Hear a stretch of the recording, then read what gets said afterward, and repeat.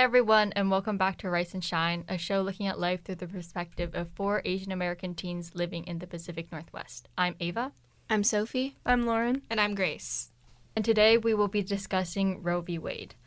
So this week was supposed to be some of our solo episodes about AAPI month and featuring Asian excellence, but recently with the current news about Roe v. Wade being overturned, we thought that it would be most important to talk about that. And before we begin, we thought it'd be important to share a little bit of background information about Roe v. Wade. Roe v. Wade was a lawsuit where in 1973, the Supreme Court ruled that women basically have a constitutional right to abortion. And in that, Roe was a pseudonym for Norma McCorvey, who was a 22-year-old unmarried woman who wanted to terminate her pregnancy by getting an abortion. And Henry Wade was the Dallas County District Attorney who enforced the Texas abortion law. And recently, a court draft has been leaked that states that the court is considering overturning Roe because there's new justices on the court, so I guess they're reconsidering a past decision. And this has basically taken the nation by storm. From when it was originally put into motion, like Roe v. Wade in 1973, up until now, there have obviously been a lot of conflicts about abortion and abortion laws in certain states, and it's all sort of culminating into right now and here where they're trying to overturn the actual Roe v. Wade. A lot of people have made their opinions clear, and one of those people is Biden. And I have a direct quote here. It says, quote, "I believe that a woman's right to choose is fundamental. Roe has been the law of the land for almost 50 years, and basic fairness and the stability of our law demand that it not be overturned," end quote. A lot of important people are supporting this movement, and we decided it was going to be important to talk about it. So like Sophie was saying, there's been a lot of conversation about this, and we've mostly seen it as debates between, pro-life, pro-choice people and, the left and right side of politics. And I feel like very rarely you hear teen girls talk about this subject. And so I thought we should get into that. I'd say that this is going to be one of the biggest events of 2022. I mean, it is for sure so far, but I don't think its effects just aren't going to last for more than a week. I think this is going to be something that is talked about for a long time. If it's overturned, then this will be a big moment in history. If it's not, then good. Good. Yeah. I mean, I think also before we delve too much into this topic, I think it's really important to clarify that we're not trying to make this about political standing, because I know in the past and currently as well, abortion rights and things such as this have been really turned over to the liberal side, and it's become very much a liberals versus conservatives topic. But I think in this, it's just us as young women who want to, who are concerned about our bodies, who want to have the right to say what we want to do with our bodies. So it is estimated that 27 states are likely to ban abortion if Roe versus Wade is in fact overturned. And we're really fortunate because we are not one of them. We all live here in Washington State in Seattle. And I'm really grateful that we are able to live in a state that our legislators will fight for us as women to continue to have the right to choose on what we want to do with our bodies. And something I think that's worth highlighting is that this isn't just affecting women. This is also affecting trans people. This is affecting all the genderqueer people. So just like I was saying before, this isn't, about liberal or conservative. It's not about man versus woman. It's kind of we're all in this together, I guess, as cheesy as it sounds. And I think it's important to note that most of the states that are being protected are in our area, the Northwest and the states. West Coast, yeah. Yeah. And I never thought that this would have to happen in my lifetime, because I thought that we were past this as a population. I thought we would all work together, but I guess that's just not a priority anymore. And obviously this is a very a subject that we're all passionate about, because obviously it's our duty as women to protect our rights to our bodies, and of course other minorities that are affected. For this to work, you don't have to want abortion. You don't have to want an abortion to support a woman's right to choose. That's if your opinion is that you don't want to get an abortion, that's perfectly fine, because there's still going to be a group of people that will need them, that need them to like financially support themselves, and obviously so many other reasons why this is important. So when it comes to pro-choice, you can choose not to have an abortion or you can choose to have one. So I feel like that's important to know. Like, pro-choice doesn't mean pro-abortion. It's just the right to choose what you want to do with your body, which is, in my opinion, the way that it has to be. Okay, I feel like a really common argument that people have against abortion is that it has something to do with their religion.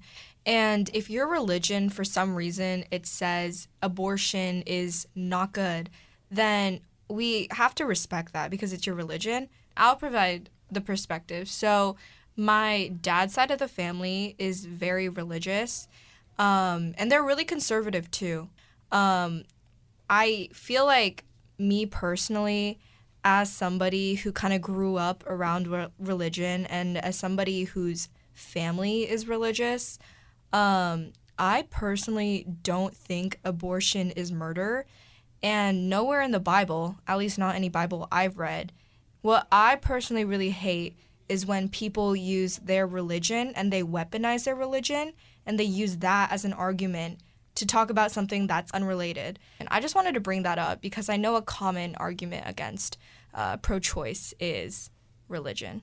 And once again, this can all be your opinion. You can still say, like, I still believe this, I still think the Bible says this, but I just request that you don't force that onto other people. You let that be your opinion and yours only, and you don't go to the extreme lengths that we're starting to see in our world today. Another flaw that I see with the pro-life argument is that it's pro-life until the children are born, and then it's like, you're on your own. Yeah, I think a common thing that we've seen through, various activists is saying, hey, pro-lifers, like, if you want to, like, talk about, like, protecting a child's life, then you should go check out foster homes. And I think that's a really interesting argument because, foster homes, they aren't treated the best. And often those people in foster homes are a result of that unplanned pregnancy or perhaps planned, but, things kind of fell apart. But I think within this, it's important that we highlight, not only this is like a before, like a pregnancy thing, but also, let's make sure we take care of the people after that happens as well. So I know I just went on this whole tangent, rant, whatever, about the Bible and pro-lifers, but I feel like we should provide our perspective as pro-choice believers because that's what we know about.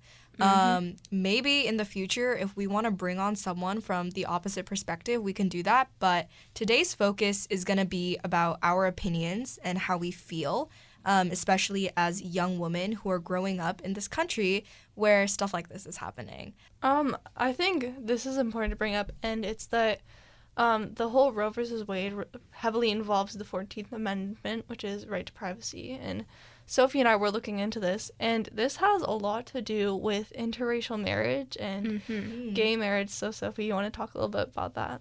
There's basically a couple articles about this and some news stories about it. And it's saying that this argument stems back to the 14th Amendment, which is the right to privacy, which basically impacts your right to marry someone of like a different race or same sex. And it kind of uses some of the same reasoning as this debate with abortion. And so people are saying that if Roe is overturned, we're at risk of like unraveling everything we've already done. I say we. I wasn't really alive for a lot of this. But they're saying that this could possibly unravel all the progress the U.S. has made in terms of interracial marriage, same-sex marriage, basically everything you have a right to do in private, and in public, but 14th Amendment, guys. So I think with all that, it's concerning beyond just the Roe versus Wade case and the abortion worries, but also, same-sex marriage, interracial marriage. And I feel like this is all something that impacts us. Like, the world is becoming very homogenous. Races are mixing, and I feel like if they were to take that away, that would be, like, a very worst-case scenario, I think. But in all this, I was having a conversation with my loved ones, and one of them said, it's like we're going back to the 1950s right now. Like, Roe versus Wade with the abortion, and then possibly, like, gay marriage being taken away. It's really weird to We're think at about. risk for, like, turning back time and just going back to where we started. And it's, like, all that work for nothing just to be, like, overturned. I don't know. I mean, it's all very weird because it feels like we're on, like, a doomsday clock. It's hard to believe that rights we should be given at birth are, like, being taken away. Like, the way I see it, it's really simple. It's just the right to your own body. And I'm the kind of person, I'm not as much scared as I am frustrated, because I feel like this is an absurd argument, and I don't even think that this should be a problem, because it's basic. It's just human rights, and I don't understand why men, specifically, like white men in the court, are trying to take that away from us.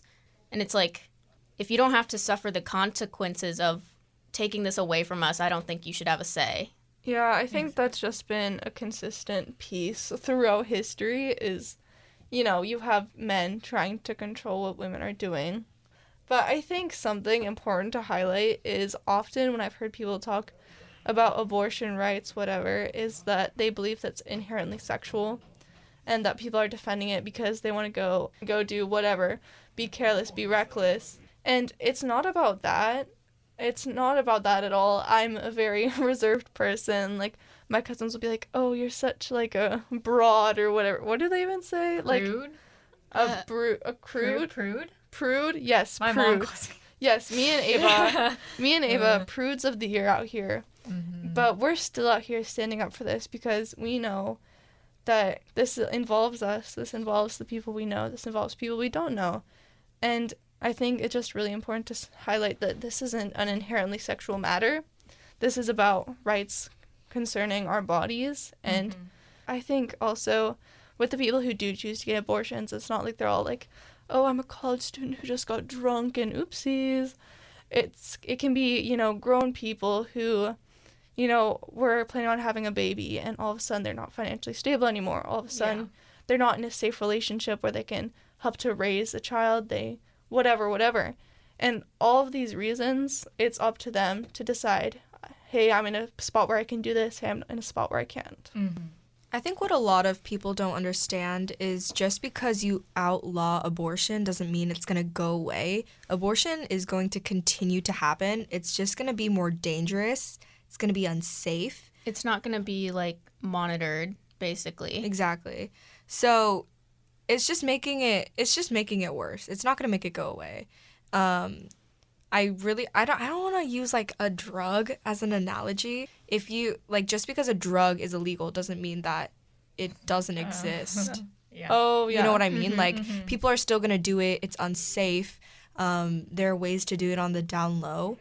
I think the thing with unsafe abortions opposed to legal, you know, safe authorized abortions is that the argument often is that, like, oh, you're going to murder a baby or, like, a baby to be. But I think if, you know, those unsafe abortions are a thing, then potentially the mother and the potential baby can be killed. And 2 lives is more than 1. Surprise. But I don't know. I think it's just important. It's with any health practice. You'd want it to be done by a professional in a place you can deem is safe. It's like, let's say you're going in for knee surgery. You're going to go do it at a hospital. You're going to go do it at a surgical center and not have it be done in someone's basement. You're not going to go have it be done, like, somewhere in the city. And the rate of, like, your knee being infected, the rate of, like, oh, what if your leg has to get amputated is so much higher if you didn't go to a doctor's office or somewhere you knew it was safe to do that. I don't understand how people can't see that having safe abortions is going to protect more lives than it is going to potentially harm, I guess.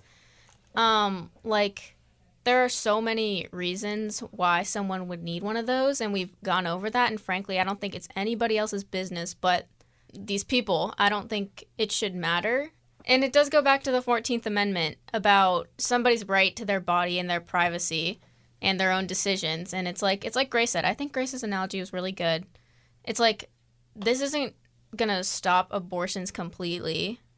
And I feel like it just takes a little bit of research to realize that, and I wish that more people could have that insight. I remember the other day, I don't remember who it was. I think it was one of our friends. I was like, I have news, and it's like really hard for me to say.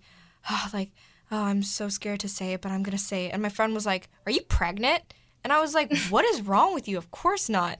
But that's when it hit me. I was like, wow, as a young woman, I have the ability to do that. And if I were to do that and I didn't want to, I don't have any choices. Like, it was so hard for me to wrap my head around that concept because growing up and hearing about abortion, I think I've always heard the debate between pro-life and pro-choice. But now I'm realizing that this will affect me one day. I hope I don't have to think about that or make that choice because I know it's a really hard one, but you never know. No, I think that's a good point, is that we're always hearing about the debate. Very rarely are young women's voices amplified on these topics unless it's dire. For me, the idea, my family knows that I'm always like, I never want to have kids. I just don't like it. It just seems gross to me. And then there's just such a financial investment and, on and on and on. And they make fun of me for it. But truly, if I were to get pregnant, especially now, there's always the argument of like, oh, if you didn't terminate that pregnancy, that child could be a doctor or a lawyer or whatever. But I think, what if the mother could have been a doctor or a lawyer? And I think for us here, sitting here, wow. Yeah, we all have so much potential. And I don't know, I feel like that's a very, intense topic to get about our potential. But, we recently were up for an award just for this, and we all have our individual achievements and the things we aspire to be. And for that to be, overshadowed and for us not to have that opportunity because, if we possibly did get pregnant, I think that would be so devastating. Yeah, I didn't even think about that. Yeah. We recently, I think every single person in this room, in our English classes, we read Frankenstein. Oh, no? you didn't. No? Nope. Okay, so I guess just us, Sophie and I, in our English class, we read Frankenstein by Mary Shelley. And the entire premise of the book is about how this monster wasn't loved, and he went on to do bad things because he didn't receive love as a child. And we can kind of apply that same concept to kids whose parents didn't want to have them. I recently heard this story. It was just like a TikTok story time about this woman sharing her story growing up in foster care, but then also living with her parents, and then on and off. And it just broke my heart to hear her say, my parents didn't want me. Don't you just it feels like you just got punched in the gut. That's awful. And no kid should have to feel that way. I honestly think it's better not to bring a kid into this world at all if you can't properly take care of it. And it just breaks my heart that there are so many kids out there who feel that way. And you might think oh, that's sad. They're just gonna live their life and be sad. But no, it's a psychological thing. They could maybe go on and live their life and start to affect other people negatively. And it's this cycle. And it's so bad. And one way we can break that cycle is to have different options so people don't always have to result in doing that. Mm-hmm. Yeah. Like Lauren said, we have a lot ahead of us, and I have a lot of dreams, and I'm not ready to throw that away. Mm-hmm. Children are a very big responsibility. And too big of a responsibility for us. Financial burden. Yep. Especially all those people who aren't in the right financial state to be able to have a child, as we said earlier.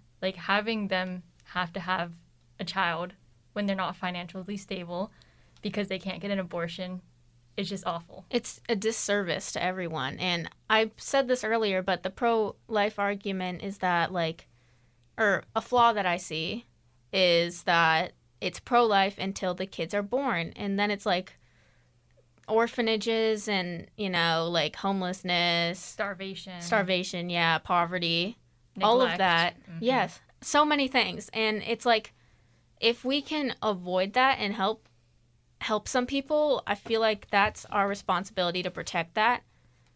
And I don't understand why that can't be like a widely known human right, because I think it's widely known that, we should stop poverty, but it begins with this, and it begins with other things too, but this is our chance to make a change, and I don't understand why we're trying to turn back time and go back to when things were worse. And it's really frustrating because it's so obvious. The consequences of not having abortions available are so vast. It spans far beyond like an extra child. It's like, this relates to everything, and it's really awful to see that people won't think about that, especially the people that this doesn't affect, like those men in the courtroom right now who are arguing against our human rights. And I think it's ridiculous. And we're all very passionate about this, but I feel like I'm getting heated right now. I mean, to kind of take off the heat, I think there are many different angles people take to, say, hey, like this, you should be pro-choice. And there are many angles people take to say, oh, you should be pro-life. And I think this whole conversation Sophie and Ava were having reminded me of how a couple weeks ago we have this advisory class, and in it they do like mini assemblies. And one of them was on Earth Day, and they talked about, here are some ways you can be more sustainable. And one of the number one ways, believe it or not, is to teach young people about birth control and how to be, sexually responsible, because one of the number one things contributing to climate change and all that is an overpopulation. Yeah. If you, took the time to educate young people, and if we keep this option available of abortion, then that doesn't only, like, help the community around them, but it affects, like, the globe. This should be a moment where, like, humankind is, like, banding together for something that I feel like we should all be fighting for. And it's disheartening to see that we're divided over something so fundamentally correct to have, I feel like. And, of course, I understand that not everybody's going to have this view.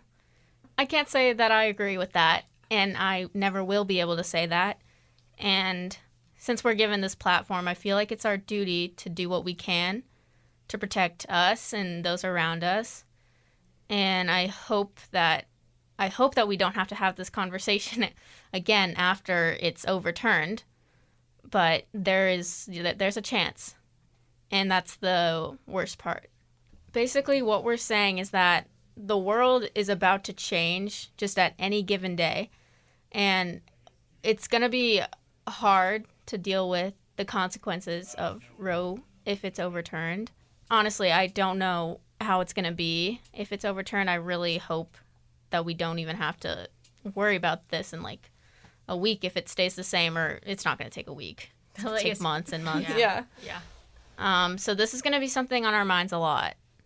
And that's really scary.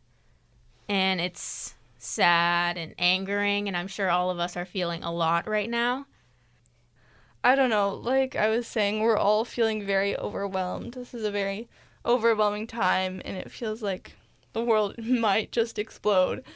But for us who do feel so impacted, who do feel so involved, it's important that you find support like that, whether that is, some little funny little Formula One fan page, or going to your friends and saying, like, did you know this is happening? I'm a little freaked out about it. It's important that, like, we recognize this in our country, but we also, take time to recognize that this is a really abnormal time we're living in, and that's valid for us to, we want to fight for the things we believe are right, but we also need to take care of ourselves. So like I was saying, taking care of yourself and your mental health, like, it sounds very, like, as I'm saying this, I'm realizing it kind of sounds selfish, but I don't know. Like I was saying, it really does feel so overwhelming, especially for us as teen girls. We're, like, kind of the people who this is directed at. So, I don't know. It's important to take care of yourself, but I know not everyone who's listening to this is a teen girl, and not everyone is feeling those effects. So I think we should list some ways people can do to try to support this cause. I think the most easily accessible option is to educate yourself. And by listening to this, you're probably just Step one. a teeny bit more educated. But there are plenty of articles and educators who I'm sure have put out great resources, some of which we used to produce this. Mm-hmm. And I think it's just important to know what we're fighting for and who it affects, because it spans far, far beyond a single abortion. Like, this is so much greater, and it's about human rights. It's not just about babies, but it also is about babies. So educate yourself. That is probably my number one piece of advice. If you can't do anything else, then that's what you should do. Yeah, and like I was saying before, like having conversations with your friends not only helps you, but it helps educate them. And it's also important to make lots of noise. My dad always says, if you're ever in a bad situation, make lots of noise. And with making lots of noise in this, it means, you're opening up those conversations. You're saying to people who you think are being, outright just disrespectful about all this, saying, hey, that's wrong. It's talking to your friends and saying, what can we do to help, on and on and on. Just starting those conversations and keeping them alive regardless of, how this case turns out. And you can also donate or volunteer at Planned Parenthood, who is continually putting out resources. You can also reach out to local legislators to try and make some changes. So those were our thoughts on Roe v. Wade. We hope that this sparked some conversations and some thoughts about what's currently going on. Thanks for listening, and we'll see you next time.